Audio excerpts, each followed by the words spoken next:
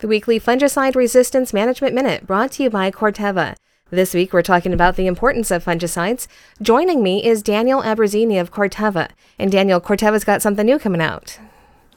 Yeah, we're working on a lot of new fungicides at Corteva. We have a current portfolio of Fontellis and others that are really strong products, but we do have some coming down the pipeline that we're expecting for registration maybe in about 2026, I would say right now.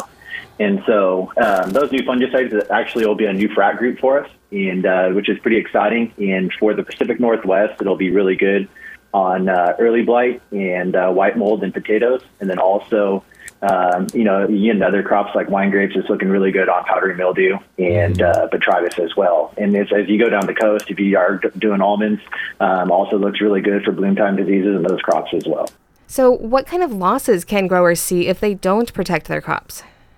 It's hard to say. I mean, if you left untreated, it could be hugely damaging to the crop. You get anywhere from, minimal damage to complete crop loss. Mm-hmm. So, it's really important to, scout the fields, choose the proper fungicides, choose the proper frat groups for the diseases that you're targeting, and then, apply them preventatively, try to get ahead of them.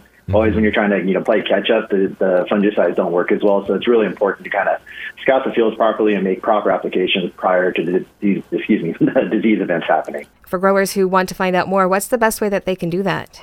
Yeah, Corteva has a website. If you go to corteva.us/fungicide resistance, you can get more information there and, follow up with a lot of new products and information that we have coming out. Sounds good, Daniel. Yep, thank you.